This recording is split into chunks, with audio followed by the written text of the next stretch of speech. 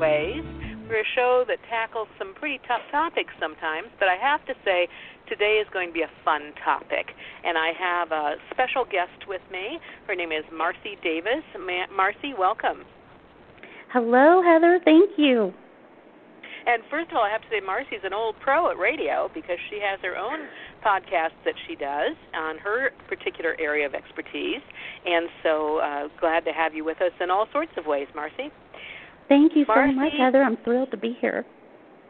Marcy is, and we're going to talk more about your podcast coming up. Marcy is, I'm reading from your biography because it's such an interesting biography. Marcy Davis is a transformation agent, thought leader, businesswoman, public speaker, and assistance dog advocate.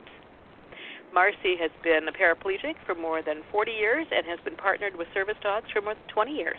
So she really understands how assistance dogs can help us.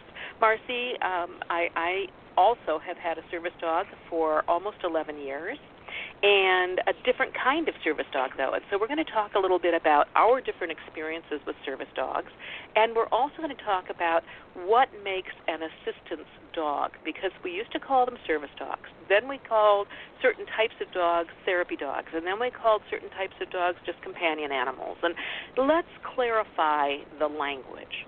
What are we talking about? What are the different categories of dogs? And let's stick with dogs. I mean, some states allow monkeys, etc., but the Americans with Disabilities Act pretty much sticks to dogs, don't they?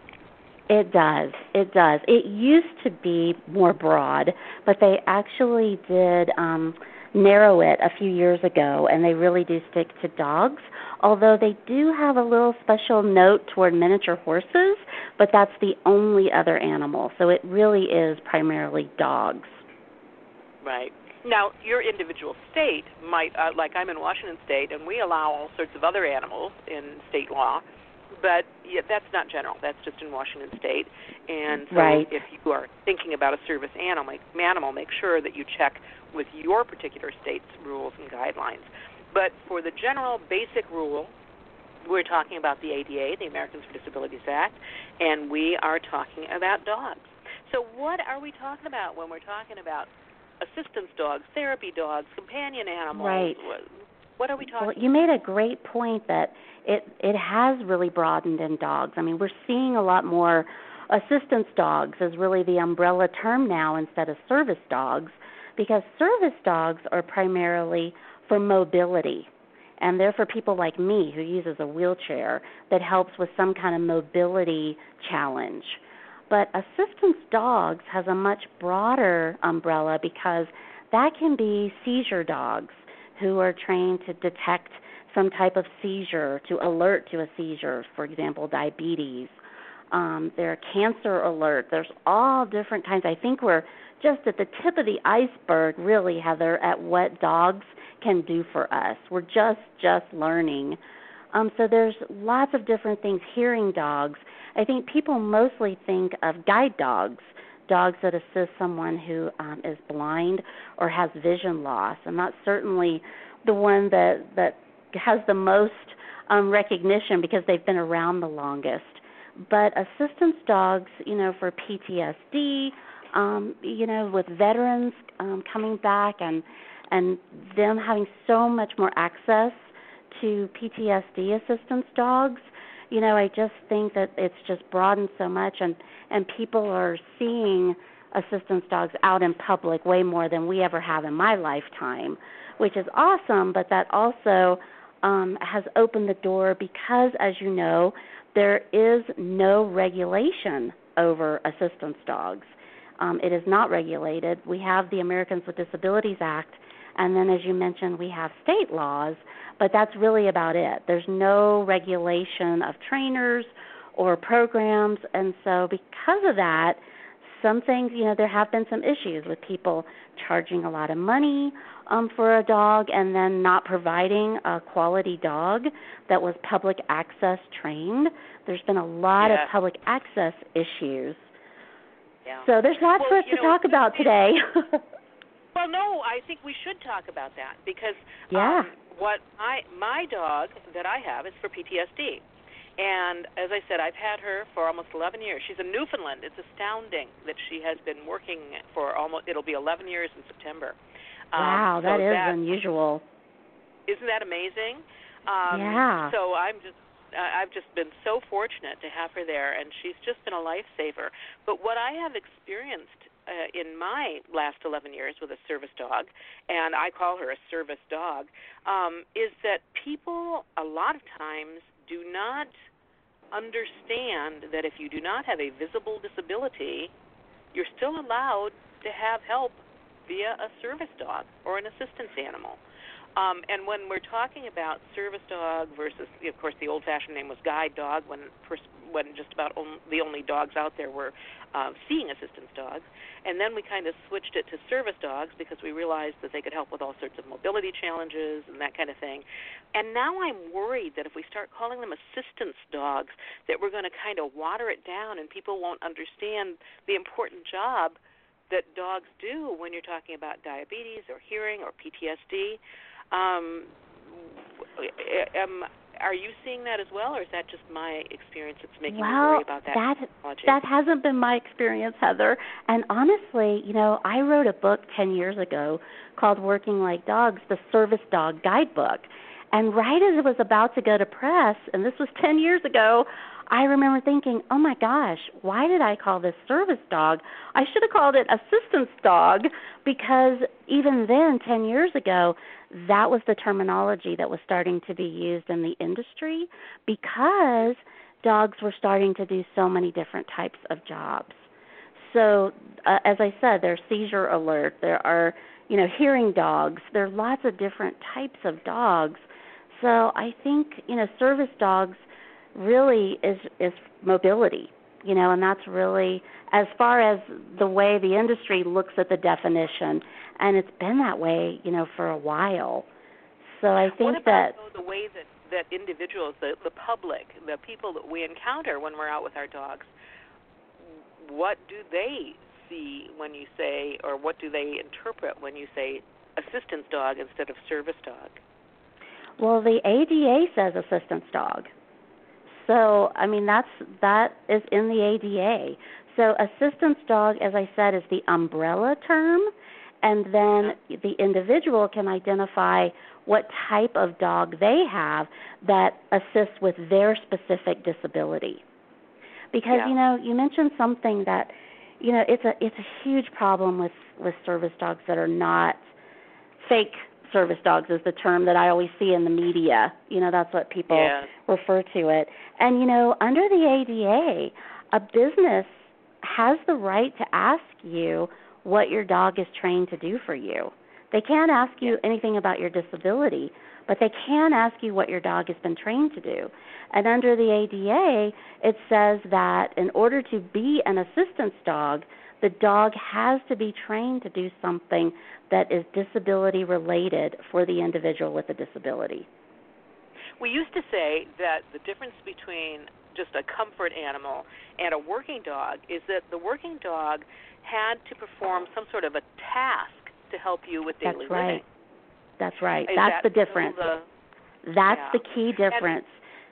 And that's easy. It's easy to say, well, for example, I have a friend who's wheelchair bound, and he often drops things, and then he compromises his balance when he tries to reach for them, and so he got a service dog that will help him retrieve items.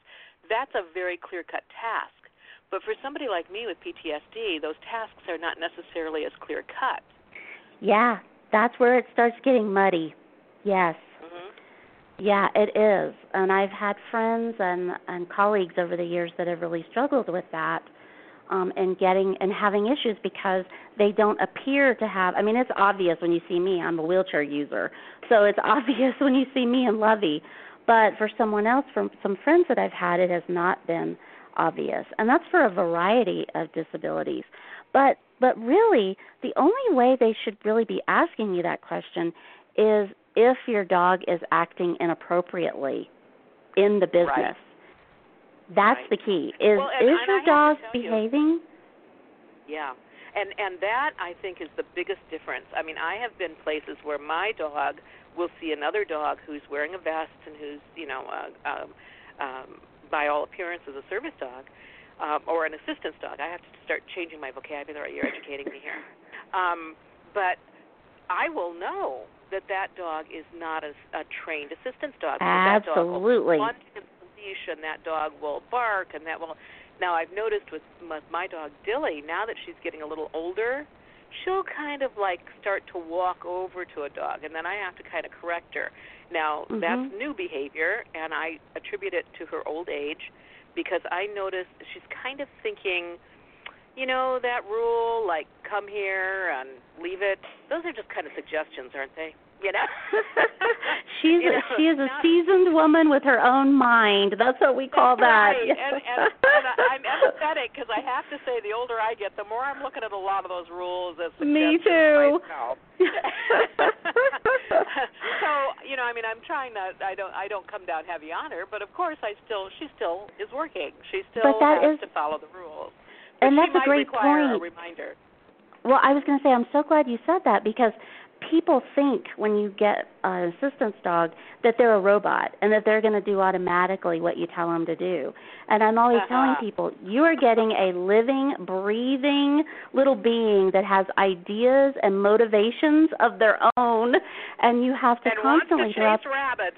Yes, and they're a dog after all, and so you have to be diligent their entire working life. Yes, I have a retired one right now who I love to spoil, who is not working any longer. He's retired, and so he gets to lay on the couch and, watch Oprah and enjoy his retirement, and that's wonderful. But up until then, they're still working. So thank you for saying that. That's the other thing that people don't seem to understand, the variety of jobs that dogs can do, and that, in fact, those jobs are legitimate. Yes. I have yes, and that they are different. So, for example, I have one friend who has a dog. She suffered cognitive brain damage, and so her dog, how can I phrase this? She became almost agoraphobic, because every time she would go out, if she'd go to park at the shopping center, she could not remember where her car was. Not like you and I can't remember, like, where did I park? It was like, I have no clue where I'm parked. Yeah, so she got an assistance animal, and that dog's only job is to take her back to her car. And it's one of those little purse dogs. Awesome. Yes, that's awesome. So she can That's park wonderful. anywhere. She can go into the store. When she's done shopping, she goes out any door, sets the dog down, and says car, and the dog takes her to her car. It has opened up her world. Beautiful. It has made her fully functional in this world. Well, and yet people see her with her little frou-frou dog, and they seem to think that and we make assumptions, right? Yep. Yes. Yes. Yes. We make false assumptions and judgments, and it's just, and we all do it. But I'm glad that you said that about a little tiny dog, because, as I said, we're just learning dogs' abilities to detect diabetes and other types of illnesses, and it's just, and it's all kinds of breeds that have the ability. And I've talked with trainers, and I'm like, how do you train a diabetic alert dog? And they said, we test them. We really don't train them. We test them to see if they have the ability, and then if they do, we work with them to enhance that ability, and then we train them how to be appropriate in public.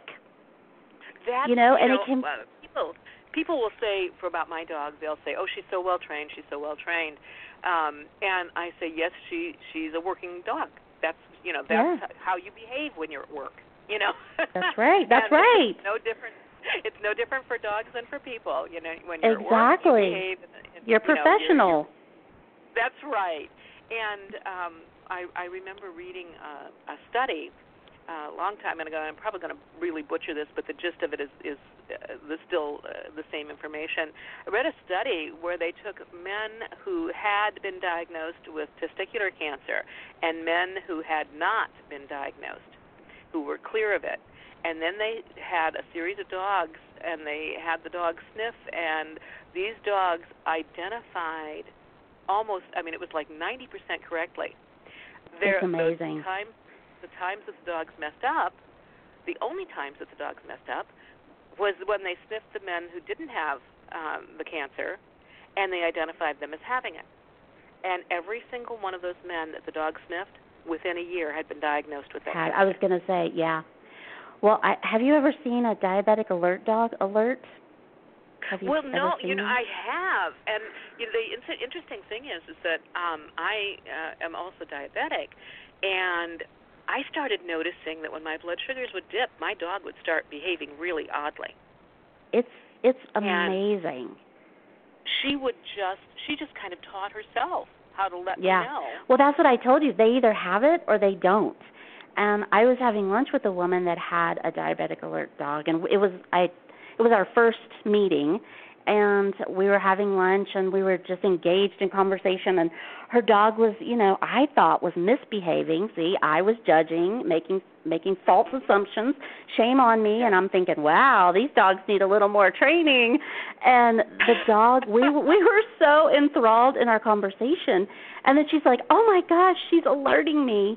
And the dog alerted her 30 minutes ahead of her internal implanted pump, and the dog was right on.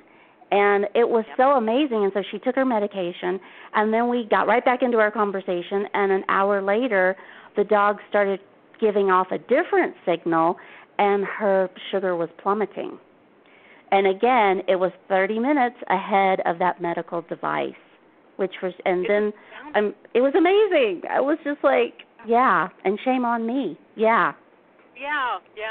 Well, let's talk a little bit about those assumptions. I suspect that I may have encountered more assumptions from public than you have because your disability is visible. I remember one time being at the gym, and my dog was, I always get I do the elliptical machine, for example, and I always get a machine near the wall or as close to the wall as I can, and my dog will lie down next to the wall because I don't want her to be in everybody's way. I mean, when you have a 136-pound dog, you have to try to be very conscious that you don't get in other people's way. And so she lays there, and that's just our habit. And then as soon, and you talk about the timing, I usually do that for 35 minutes, 40 minutes maybe. As soon, I don't know whether she can sense my pace is slowing down during the cool down or what, but boy, about 30 seconds before my timer goes off, she's standing. Okay, let's go. Yeah. And we've just done this, and we, like I said, she's almost 11 years old, and we've been doing this since she was about 16 weeks old.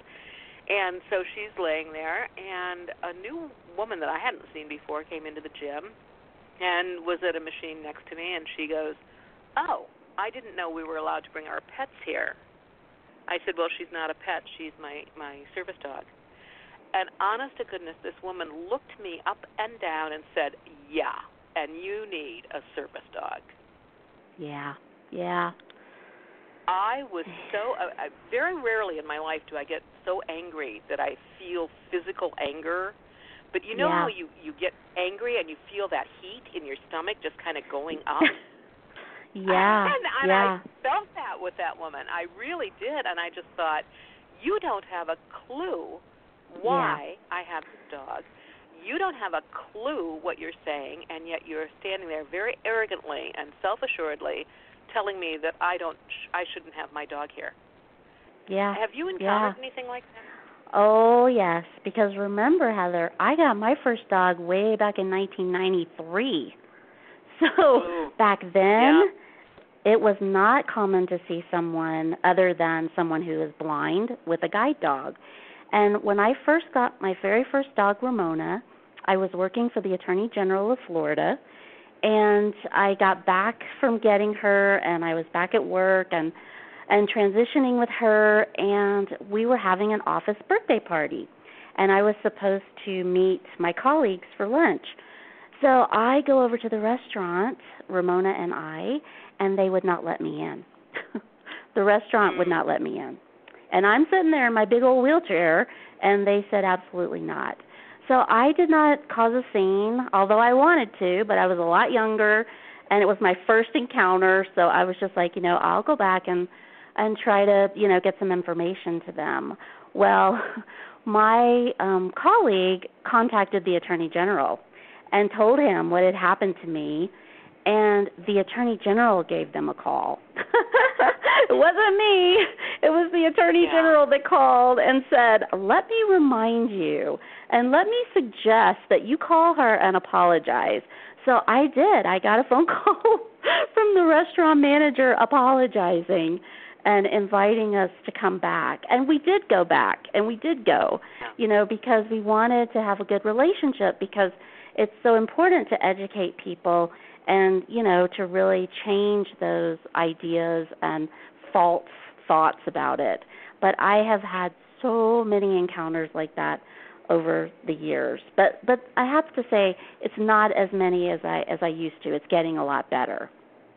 Yeah, I think so, too. I mean, I haven't had, I think overwhelmingly the response to my dog has been positive. And I think a lot of that is because she's very well behaved. I mean, I work in radio. She's a quiet dog. She does not bark. I mean, if she needs to give me a signal, she does a woof. Yeah. Just a single woof. And so if I'm in a restaurant or something, she needs something, it'll just be a little woof. Well, and that's what you nailed it a little earlier when you said that you can tell immediately by the behavior of a dog whether or not a dog is authentic as a working dog or not. It's pretty quick to know that. Yeah. Well, and I think the thing that people don't understand is that when you have a dog, even if it is a for real assistance dog, there are still rules. Your dog can't misbehave. Your dog can't get ready. Your dog certainly can't urinate or defecate in a public place. Or you can be asked to remove that dog. That's right. Yeah. That's right. Those dogs are they're supposed to not even really be seen. They're supposed to just be behaved so well, and that's how true working dogs are, unless, like you said, there's something they're trying to tell you that they do need to go out to the bathroom or they do need something. I mean, if Lovey gets restless, if Lovey gets restless, I know something's up with her because she's not like that, So that's my cue that I need to figure out what's going on with her as a handler. That I need to either get her out of a situation, or we were at an event a few weeks ago, and there were people sitting next to us that were just so rude. They kept getting up and stepping over her and stepping on her, and they kept doing it repeatedly. And she was getting very uncomfortable, and so we left. We left the event because I wanted to get her out of that situation. Yeah. Well, that's the thing, too. You develop such a tight relationship with your dog that when your dog is uncomfortable, you're uncomfortable. Yes. You want to not be there. You want to not have your dog be uncomfortable. You mentioned the restaurant, and that happened to me once, too. I met a friend at a nice restaurant. It wasn't like a 4-star restaurant, but it was a fairly nice restaurant, kind of like a bistro kind of thing. And as soon as I walked through the front door with my dog, the maitre d' said, "You can't bring that animal in here." And I said, "Well, she is, a service dog," is the terminology I used. And so she's allowed, to go where I am. And he said, "No, not here. Get her out of here." Yeah. And I said, "Well, actually, it's a law that she can be there unless she's misbehaving." So I said, perhaps you could go check online, look up the Americans with Disabilities Act, and he said, no, he didn't have a computer that he could do that with. And I went, is there a manager that you could call? Because I think you will find that it's actually a law that my dog is allowed to be here. And he said, no, get that animal out of there. And so I left, and there was some outdoor seating. So I sat there waiting for my friend, and my friend came, and she said, "Oh, you didn't go in? It's cold." And I said, "I did go in, and I was kicked out." And she happened to know the owner. Apparently, this was one of a chain of restaurants, and she happened to know the owner, and she called him. And I actually felt really bad about this because within minutes of her hanging up, the maitre d' came out and said, "Please come in. I was mistaken." And I went, "Okay, great," and so he took us to a seating area, and then he said, "Would you like a bowl of water for the dog?" And I usually say no unless there's a real reason that the dog might be thirsty. Yeah, me too. Because they do make a mess, and and so I said no, but thank you. And I always try to put her in a wall or near a wall or under the table if I can at all. I don't want people stumbling over her, and I don't want her to be in people's way. And he came, and when he seated us, he said, "Your dinner is on the house." And I went, "Whoa." thank you. And then he came over a few minutes later and said, and I hope you're happy because I just lost my job. Yeah. I felt terrible. Yeah, but my you know, companion said he could have tried to research it. Yeah, I was going to say, you know, yeah. And I'm sure there were probably other issues, Heather, that had nothing to do with you that you didn't know about. So, you know, sometimes it still made me feel like crummy. I mean, it made me feel crummy because that's, you know, I mean, No, that wasn't your intent at all. Yeah, you just wanted to have dinner with your friend. Yeah, I mean, that's really it. Well, and he could have checked. But I've also encountered places, like I do a lot of road trips, and I always laugh and I say my dog has 4-hour kidneys and I have a 3-hour caboose. So between the two of us, we stop frequently, you know. Yeah. And I usually try, if there's a little store or something, I'll just go in or whatever.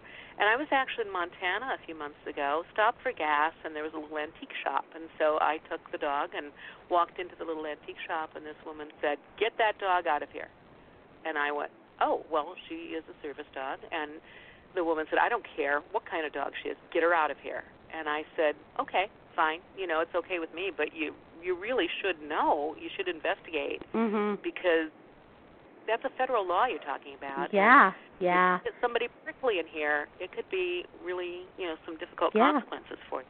So I look at it from a standpoint of, you know, I'd like you to educate yourself. Right. I've had enough battles in my life. I don't care to initiate any kind of big battle over this. I really don't. Yeah, I feel the same way. It could be different. But sometimes you have to. But sometimes you have to, you know, to really to ensure for the next person who's going to come along, you know. So you have to educate sometimes, and I think that's one of the things that I also share with people when they're thinking about getting an assistance dog is you do become an ambassador in a lot of ways for assistance dogs. When you take that leash, you know, and take that dog out into public, you do have to really realize that you are going to have those encounters sometimes, and hopefully not often, but it is a responsibility, I think, for us. Yeah, I think you're right. And what are some of the questions that you have gotten? I am always fascinated by people's questions. The first one always seems to be, what does your dog do for you? Yeah, that's the most. Why do you have that dog? Yeah. And I always tell them, I always smile very nicely and say, well, you know, actually sometimes people might not want to tell you their medical condition, but service dogs are used for all sorts of things, from diabetes to, you know, hearing loss to PTSD, and the dogs help people conduct their lives in a normal as possible fashion. So I kind of gloss over the question of, you know, what's wrong with you, and try to make it an educational thing. And for the most part, people are fine with that. I've had 1 or 2 people who were a little prickly about that. But I think, again, they were people who questioned my right to have a service dog. Yeah. Well, it's funny. When I wear my sunglasses, people think I'm blind. I have that happen a lot. You know, my daughter and I were in this big fancy department store. I'd had an eye surgery, and they give you those ugly... Right. Those dark glasses. Yeah. Yeah. And so we passed this fancy department store, and I said, I want to get some decent sunglasses so I don't look like, you know, a construction worker. And so we went in, and we had my dog with us, and I'm trying on sunglasses, and I'm talking. I have the dog next to me, and I'm talking to my daughter, and I'm looking in a mirror going, does this look okay? Do you think these look better than these? And my daughter started laughing, and she said there were half a dozen people looking at me quizzically as I had with the dog, the sunglasses, and my looking in the mirror, you know. Yeah, that was the confusing part for them, yeah. Yeah, I know. I get that every summer. Yeah, every summer I have somebody that will assume that I'm blind. Yeah. Yeah, but no. Well, the other thing that I think of is identifying a working dog. Oftentimes, you know, they'll wear the vests, but in fact, the vests are not required by law in many places. And because my dog is so large, and because I tend to go the same places, and she has a heavy coat, and, if I'm traveling in summer, everything. I tend to be pretty loosey-goosey with the vest, which is probably not the best approach for me. But all the vests look like a little collar across the back of her shoulders, and quite frankly, I've never seen people, leave their hands off of her just because they saw the vest anyway. What's your approach on the vest? Do you always wear the vest? Well, I get my dog from an agency, so they require us to have the vest. And I have to say that the vest does help. And you're right, the ADA does not require a vest, but it definitely helps to give her easier access, I think. But I have had, and some of the vests that I've had over the years, some of them have said, please don't pet me, I'm working. And I love to snap photos of people petting her right at that statement. But people are a little better. But I was at a meeting last week in a restaurant, and this older man was whistling for Lovey. He would not stop. When I'm in the middle of a business meeting, and he would not stop whistling at her. And Lovey was looking at me like, what is wrong with him? It was like so inappropriate. But well, I think you get both ways, because you get people who love dogs. Right. And then you get the people who hate dogs. And, oh, yes, and I've had really bad experiences with that. Yeah. Yeah. And culturally. Yeah. Go ahead. I was just going to say, different cultures have different opinions and feelings of dogs. And that's been some of my encounters on airplanes and traveling internationally of having some negative experiences with that. But luckily the airlines were very respectful and helped to reseat people. But I did have 2 really negative incidents over the years that were a little chilling. Yeah, I had one. We had a person of a different faith cleaning the studios, and I started noticing I had a studio at the radio station that had a closed door on it, so my dog and I were in there. And all of a sudden I started thinking, boy, they need to replace the vacuum cleaner in here. This carpet is a mess. And it just kept getting dirtier and dirtier. And finally I said to one of the guys that was there at night, I said, are they not cleaning? And they said, no, they don't clean your room. They just go by it and close the door because you've had a dog in there. And I went, what? Yeah. And so, fortunately, the building had 76 floors, and so I just called management, and I said, look, you've got, 1, 2 people that have this opinion about dogs. Give them a different floor, because there were only 2 service dogs in the entire building. So I said, switch floors, and we'll eliminate this problem. Yeah, you can easily figure that out. Yeah, I've been refused taxi service before in Boston because of having a dog. That's happened to me twice. That happened to me in Hawaii with the taxi drivers. Wow, Hawaii. You wouldn't think that they would not take the dog. And finally I had to call the hotel and say, none of these people will take the dog. But, I mean, in fact, that's the law. And so the hotel sent a car for me. But I thought, boy, am I the only one, where I don't know. I missed my flight because of it. Yeah. I ended up staying a day longer in Boston because of that. And in fact, I actually went through the Boston police had a taxi division. And so I actually contacted them and filed a report.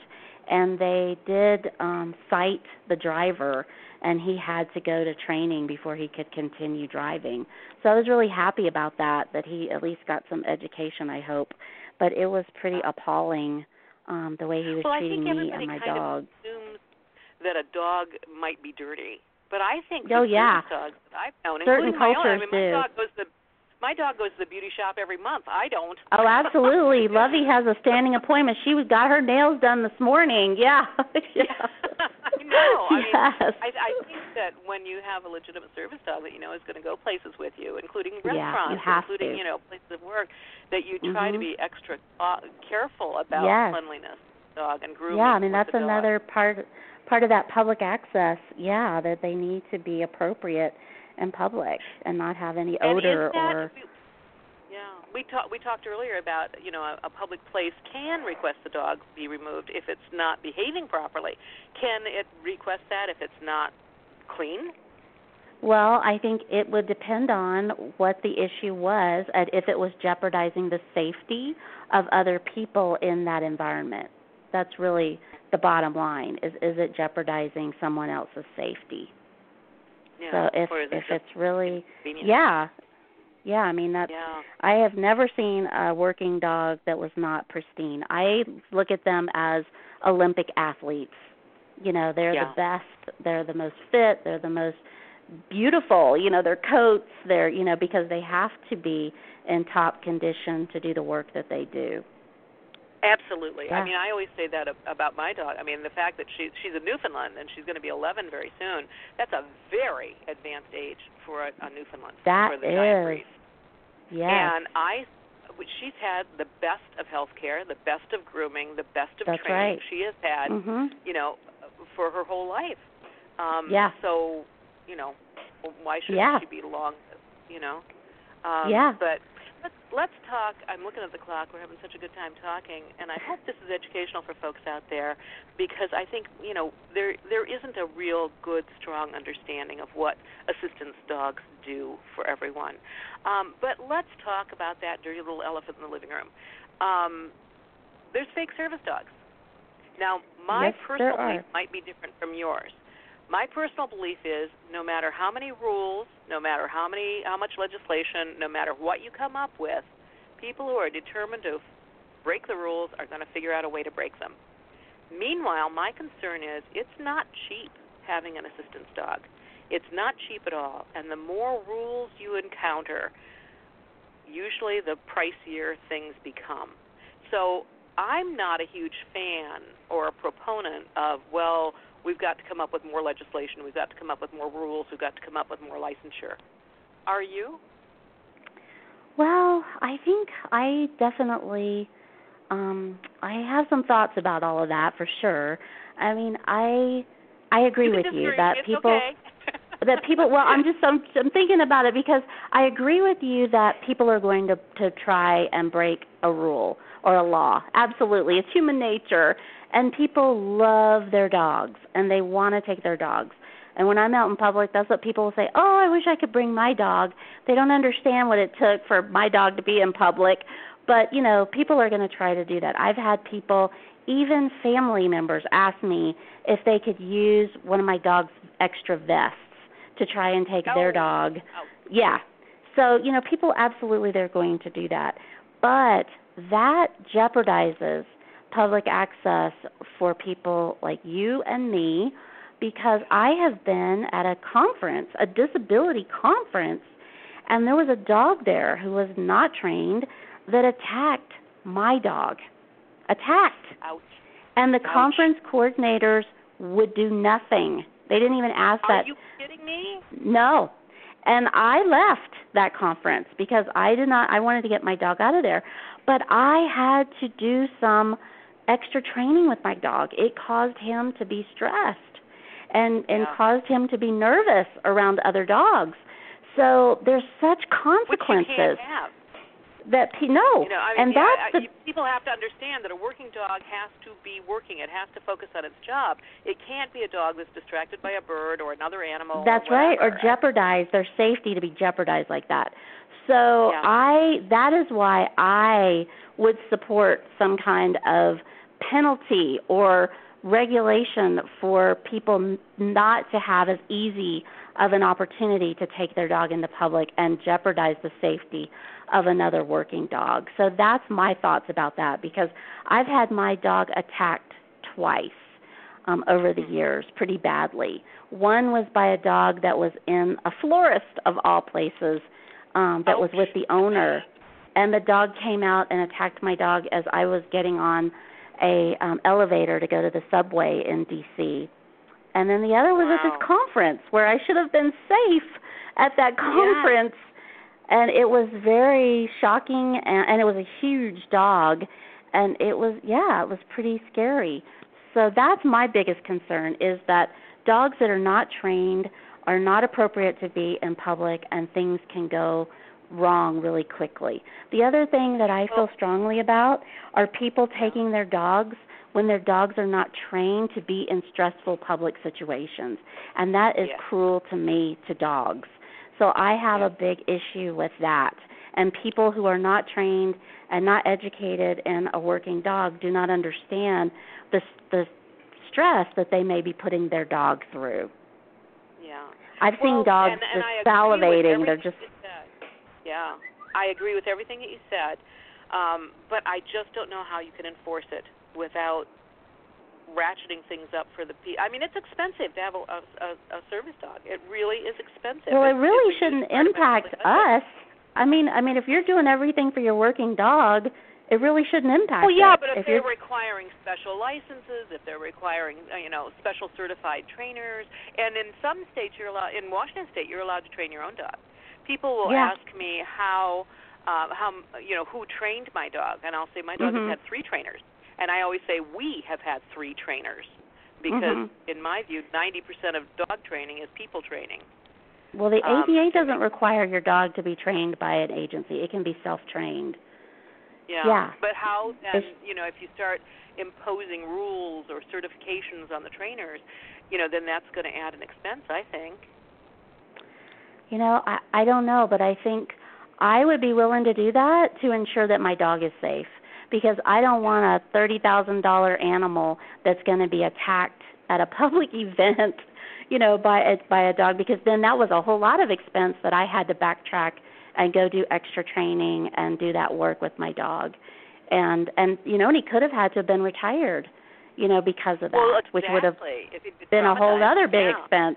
So to me, it's like, well, that happened to me in a bookstore once. I had my dog, and my dog's pretty mellow. I mean, I think you're familiar with Newfies. They're pretty mellow. Yeah, and they're we were so walking beautiful. down the aisles, and all of a sudden, it was like either a Husky or a German Shepherd Husky mix, something of that shape and size, was with a person in one of the stacks. And so as I was walking down the aisle, this dog came racing out, bit my dog on the nose, and actually drew blood.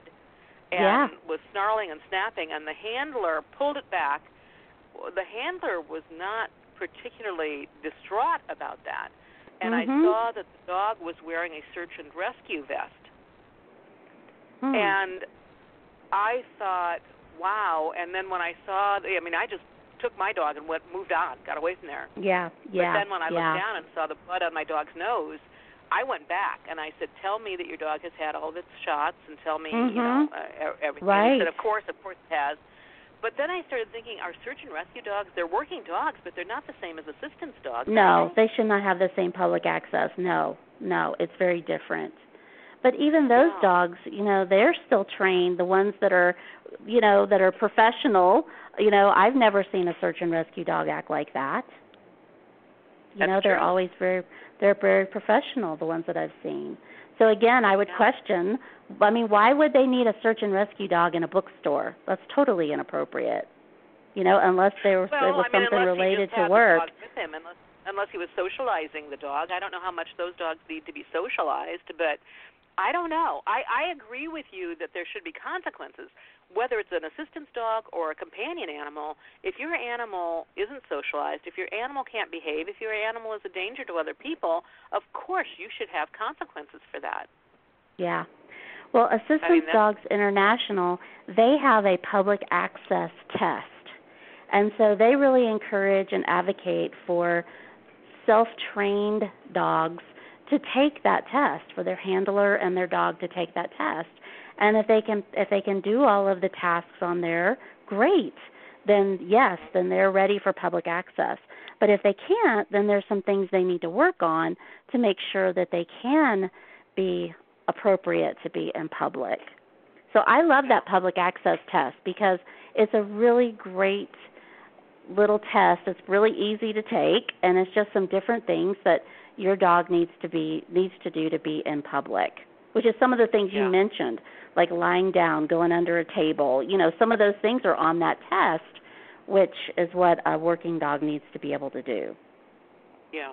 I was still going into a restaurant under the table. I was in a large restaurant with friends, and the table was large enough. If it's large enough and the legs are configured properly, I can actually back Dilly up under the table, and she can lie under there, and nobody even knows she's there unless they look.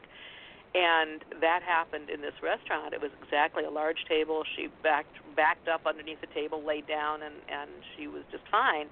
And about halfway through our meal, the young manager came over, and he kind of kneeled down at the end of the table and said, "How's your dinner going?" Well, I guess Dilly, I'd never trained her for what to do if somebody kneels down in front of her under a table. I mean, that just had never come up before. And so she didn't get up, but she scooted toward him and licked his hand, and he just about had a heart attack. Yeah. He didn't have a clue there was an animal under there, you know? Yeah, that's it, because she was behaving so properly. Yeah. Well, it's that's awesome. But I mean, they're just not used to. Right, but he got in her space. Yeah, so she's like, hey, yeah. So and things sweet. like that do come up even with the most well-trained animal. Of course, where it's just a situation that they haven't been trained for, and so they just kind of wing it. Again, I want to get off the topic of fake dogs, but I did want to just throw this out. There are apparently websites people can go to just order vests. Oh, yes. And they could go, and I was sitting next to a woman at the library one day who had one of the little purse puppies, and she was talking to her friend. Her friend said, just as you had mentioned, "I wish I could bring my dog with me." And the first woman said, "You can. I'll show you the website, and for $40 you can buy a credential that it is a licensed, or a certified." That's a huge problem. That's exactly what I'm talking about. Yep, that's a huge. And I just said to the woman, disservice. I said, "Save your $40. Save your $40 because that doesn't mean anything." I mean, I have never seen anywhere that. Gives. I mean, you have organizations that that facilitate assistance dogs who may give some sort of credentialing, but there's no requirement. Permit or anything like that. So just save if you're going to try and take your service dog, you may as well save your $40 for any fees that you incur because of your dog's bad behavior. I don't know. It's appalling. Yeah, it really is appalling and very concerning. Like I said, for safety. Yeah, for safety reasons. Yeah. For our dogs and for these poor dogs that are not prepared to be in these types of situations. That is just heartbreaking. Yeah. I was leaving an airplane once, and a pilot was behind me, and he said, "Can I pet your dog?" And I turned around and I said, "Well, my dog is working right now, so I would, we don't do the petting when it's working." And he looked at me and he said, "Then I know that your dog is a legitimate service dog. It's well behaved, and you're cautious about letting people touch it." But I had to laugh a little bit because being such a large animal, I learned. I mean, I can be in an elevator with my dog. People don't even have to bend over to pet her. So I learned, and the trainers and I came up with a strategy where, going along with the philosophy of if you can't stop the behavior, own the behavior and control it. Yeah. And so only we were using that for the human beings. So, what I would say to her, if I saw somebody going to reach for her and I didn't have time to get them to stop or whatever, I would say hello, Dilly. And then that gave her a little clue. Somebody's going to touch me. Somebody's going to try and and it puts you in more control of that situation, which is awesome. Yeah, exactly. That's great. Yeah. So for her, we do, because we simply couldn't stop it. So we try to control other people touching her and petting her, but there was no way we could just stop it. I mean, it would happen without me seeing it, So we tried to control it, but I kind of laughed at the pilot, thinking that because I wouldn't let him, pet my animal, that was a sign of, a well-trained dog. Because in fact, people do touch my animal, and I can't stop it. But, you do what you can do. So, what's the best experience you have ever had with one of your assistance dogs? Oh gosh, so many. Oh my goodness, just waking up with them every morning and looking at that face. Yeah. That's pretty priceless. I mean, I am amazed. Even though I've had one all these years, I am still blown away every day by the human-animal bond. I just feel so fortunate, and having a disability is no fun, and I certainly would not wish that for anybody. But I tell you what, there has been a gift of this human-animal bond because I've had it now 4 times, and I would have never experienced that or been exposed to that. And that has just been an incredible gift that changed my life, changed my perspective. I mean, it's been amazing. Yeah, can't say enough about it. Yeah, and for me, my dog has been a lifesaver, literally a lifesaver. Yeah, me too. Yeah. Yeah, and how do you evaluate that? How do you, I mean, my children will say, I mean, we've always had dogs, but this is my first assistance dog, and it's different. It's different. Oh, yeah, it's different, yeah. I've never just gotten down on the floor and roughhoused with a dog because she's my working dog, and I have to be in charge. That's She's right. never been up on my bed. She's never been up on the furniture. You're a little pack. That's right. So it's different from, just Fido in the house. But in some ways, it's greater. It's so much greater. And my kids will say, now that Dilly is reaching, her age. Well, that's what I was going to say.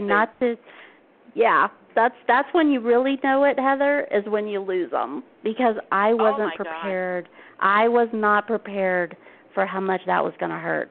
Yeah. And the reason that I think it did for me, at least, is because of that human-animal bond and because of my disability and how much my dog changed that for me and was such a part of my independence. And so losing that and transitioning to another relationship, it was pretty darn hard. And I've done it 4 times now, but it's really, I was going to say it's hard. Prepare yourself, and you really can't prepare totally. But it's a different kind of grief and loss. It really is. Yeah. Well, I know sometimes when I just think about it, I just can't even imagine. It's overwhelming. Yeah, I know. Yeah. I mean, I know it's coming. She's already exceeded her life expectancy by a couple years. Yeah, I was going to say you're on borrowed time. Yeah, I get it because I've been through it. I have one right now that's retired, and I'm looking at that with him. He's 12 and a half, and for a large dog, he has exceeded his time. And so I know every day is so precious, and I don't take it for granted. Yeah. Somebody asked me the other day, I've always been very careful about her diet and, what she ate, and never gave her people food. Never gave her lots of treats. I would slice up my sweet potatoes and dehydrate them. That was her treat. And now that she's of age, people will say, can she have this, that, and she can have whatever she wants. Yeah, that's how I am too with mine. Yeah, they've earned it. Yeah. At this point, you want ice cream? Yep. You got it, sweetie. Yeah. You got it. That's right. Yeah, exactly. Yeah. And I think, because what it comes down to is these dogs give us our lives. Not that we wouldn't have lives without them, but we wouldn't have the same life. But the quality of life that they give us, is just, it's amazing. And it's a beautiful, beautiful thing that's hard to articulate. It really is. It is. And I think, for those people in the audience who don't quite get dogs or don't quite get this and maybe have just a little sense of annoyance when they see one of these animals out where, in a restaurant or a Starbucks or whatever, bear in mind that this dog is not just Fido out in the backyard that you're throwing tennis balls for. This dog is working. This dog is giving us a piece of life that we wouldn't have had otherwise. And it's an amazing thing. I want to talk a little bit about your radio show. Well, we still have a few minutes left. Tell us about Pet Life Radio. What's that all about? How can people access it? It's my show is Working Like Dogs, which is on Pet Life Radio. And really it's just a whole celebration of working dogs.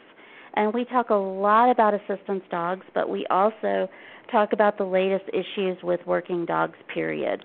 So we do have search and rescue teams on. We have police dogs, all different types of working dogs. But primarily we do focus on different types of assistance dogs, hearing dogs, seizure alert. I just had a guest on that has a bed bug alert dog, which I was interested in.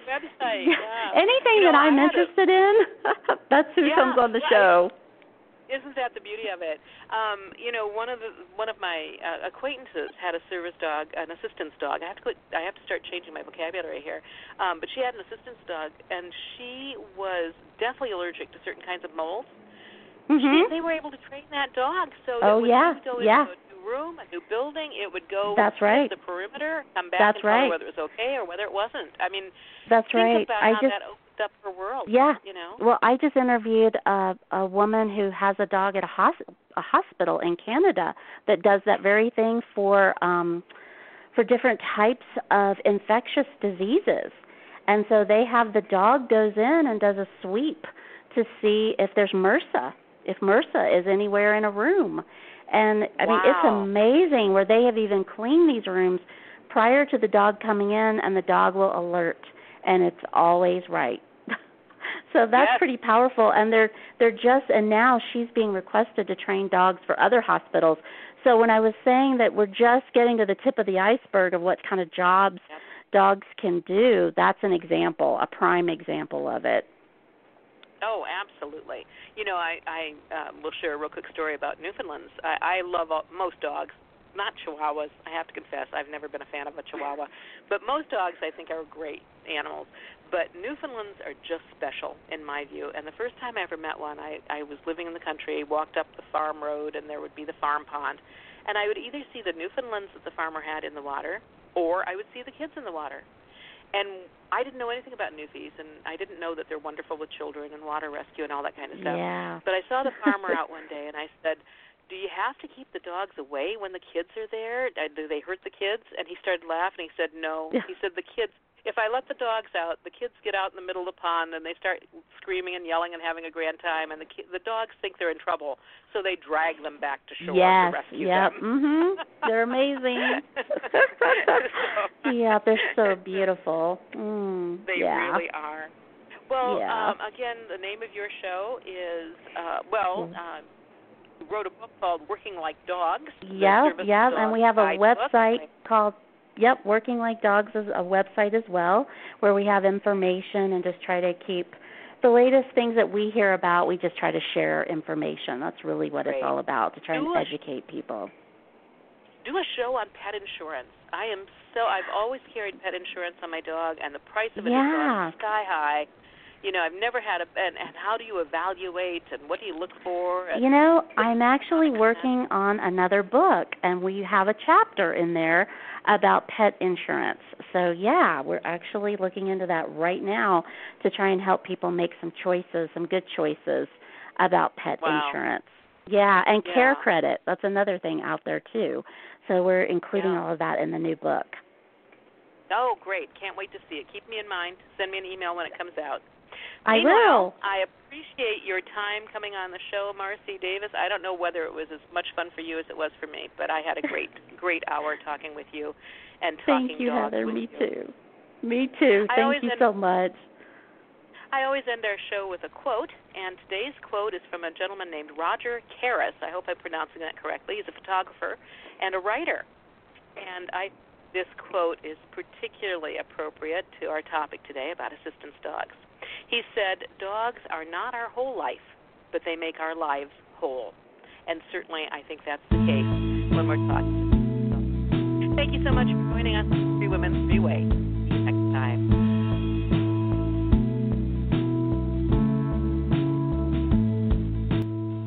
Okay, keep your eyes closed. Okay. I want to show you my first ever painting. All right. Okay.